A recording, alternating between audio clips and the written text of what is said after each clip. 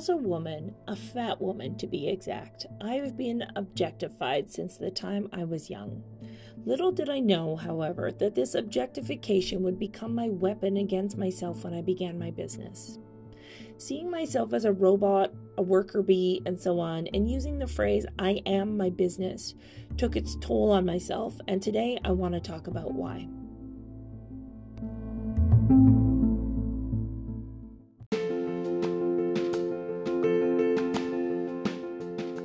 Hello, my friend, and welcome to the Beyond the Body podcast. My name is Terry Hofford, and I am so happy that you're here. No one is immune to body image insecurity, and it can definitely get in the way of us achieving the glorious lives we deserve. But in order to move forward and break through it, we must go beyond the body, challenging our mindsets and tapping into our creativity to realize it was never about the body to begin with. With amazing guests, topics to help you shift your beliefs about bodies, and activities that will actually help you put this work into practice, we are going to get closer to self and body acceptance. Are you ready? Let's go.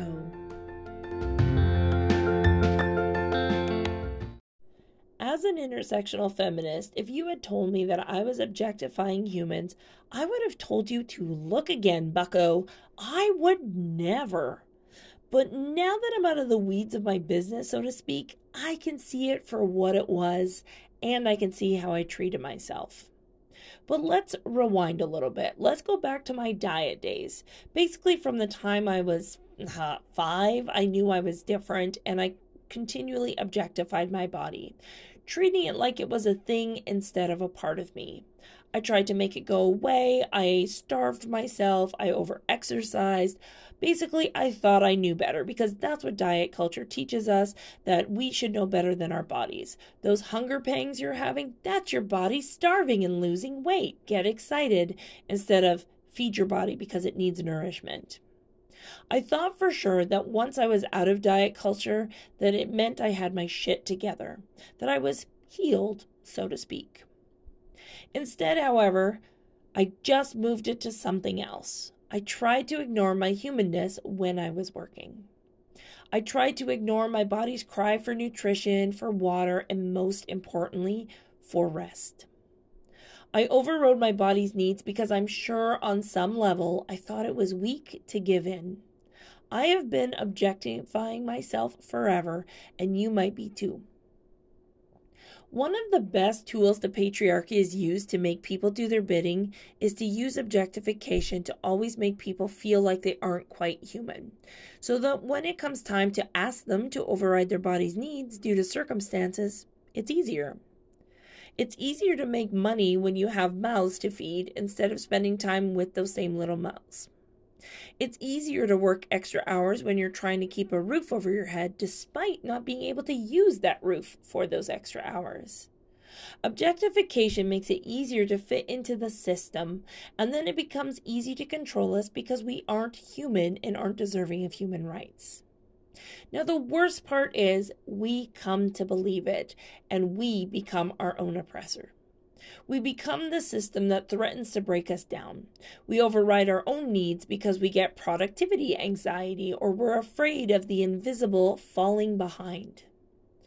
But this again starts from the time that we're little.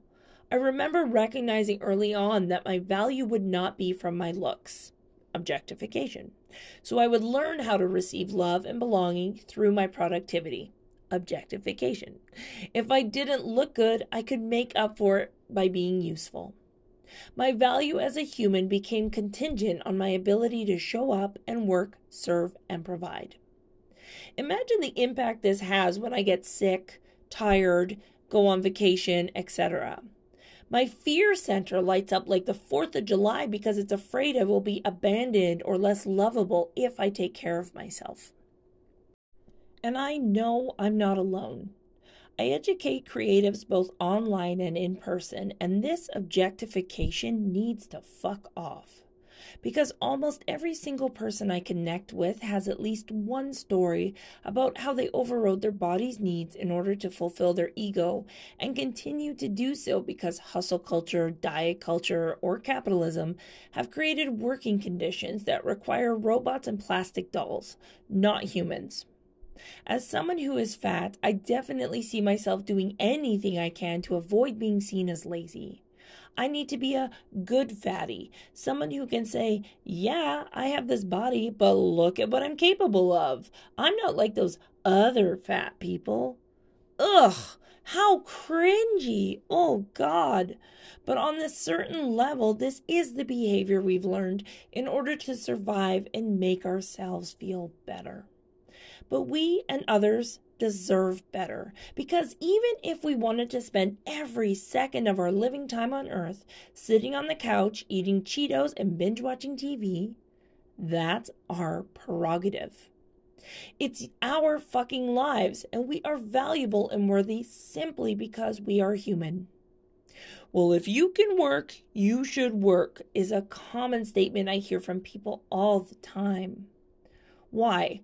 Because you're working? Why does a person have to be producing in order to be valued for existing? Babies are born and we value them, right? Those little lumps of sand aren't producing anything besides waste and exhaustion for their parents. Capitalism has done a great job of teaching us that our value as humans is dependent on our contribution to the economy. But in reality, our value as humans is our divine right. That's it. It's unconditional. But when we grow up in a society that demands hard work, no boredom, pull yourself up by your bootstraps, hustle till you die, as your payment simply existing, we adopt some identities and try to avoid others. And what happens as a result of this? Stress, burnout, weight gain, weight loss, loneliness, imposter syndrome, death. Now, let me just say, I'm not saying weight gain is bad or weight loss is bad.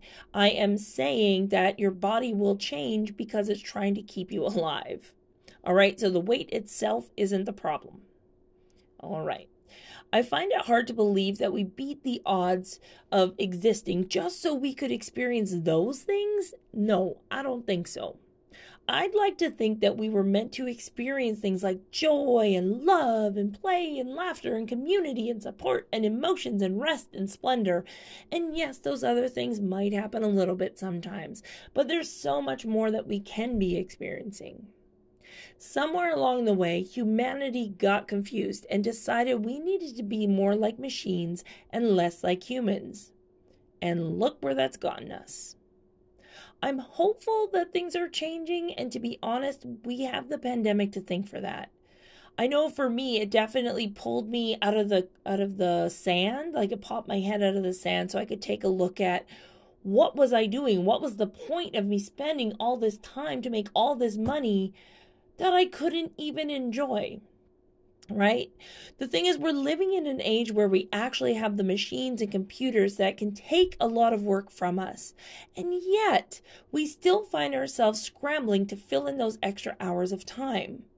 I know for me, in the last few months, I found myself being busy, but not actually producing anything of value, simply so I can feel like I'm worthy of existing.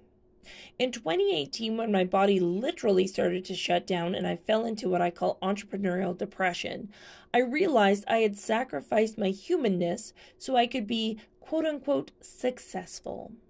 And where did that get me? Sick, lonely, and coping with the immense feelings I was experiencing through shopping and eating. So the hours I was working to make money I needed was being spent to cope with the heaviness of the hours I was working. I created my own cycle. My naturopath even asked me, what are you afraid of if you were to stop being productive? This was after she told me the reason my body started shutting down was because it had been in a state of survival for at least 2 years, and it had to make a decision about keeping me alive or keeping me hormonally balanced. And in a case like that, alive will always win. I wore busy like a badge of honor, impressing my fellow business owners with my ability to take on anything and achieve everything. Just like when I was complimented on my ability to starve myself, I became addicted to the accolades until they started to feel hollow, just like me. It wasn't until this last year, in 2022, that I actually felt my humanity coming back to me. Taking a 3-week road trip with my friend Aroha, who will be on the podcast later, was not a responsible thing to do, but it was exactly what I needed. Neither of us made money the entire time, and we knew it. While we had workshops at either end, it paid for the travel expenses, but aside from that, we technically weren't producing. And it was the best thing that has happened to and for me in a long time. I laughed harder than I had in years. I explored and experienced and stuck my feet into streams and sat by lakes. We ate at diners and saw our beautiful country, and the only people it truly benefited were us. I took her to the Hanson concert, and we met up with friends along the way. We chatted with locals and ate from bakeries, and we had an amazing time of deep connection. And for once, I realized I wasn't a human doing. I was a human being. So I want to encourage you to ask yourself, am I in a state of human doing, or do I feel like I am a human being? What parts of myself am I overriding due to fear of not being relevant, not being famous or valuable?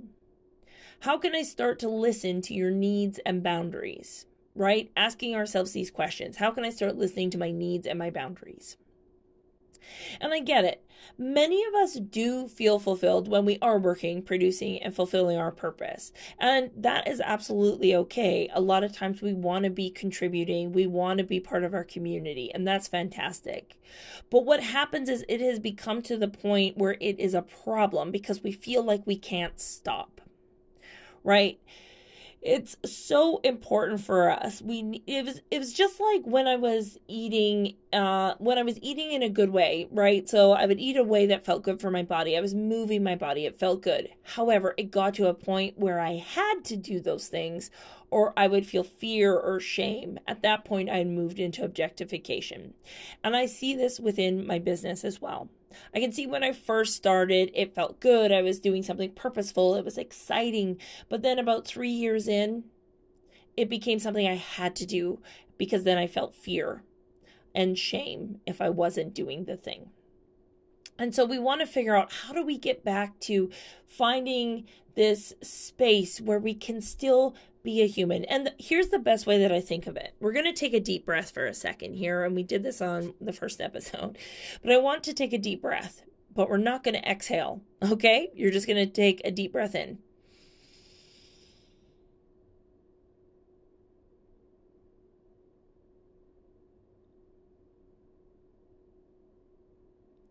All right, now depending on your lung capacity, you could probably hold that longer, so please exhale.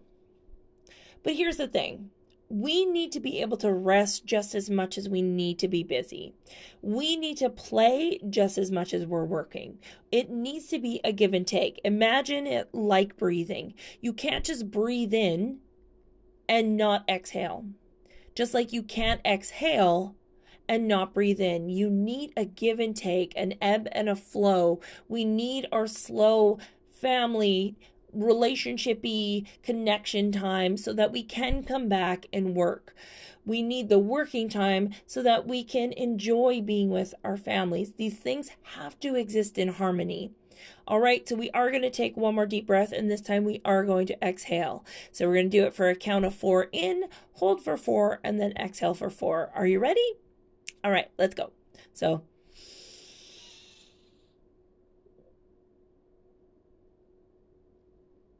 and exhale.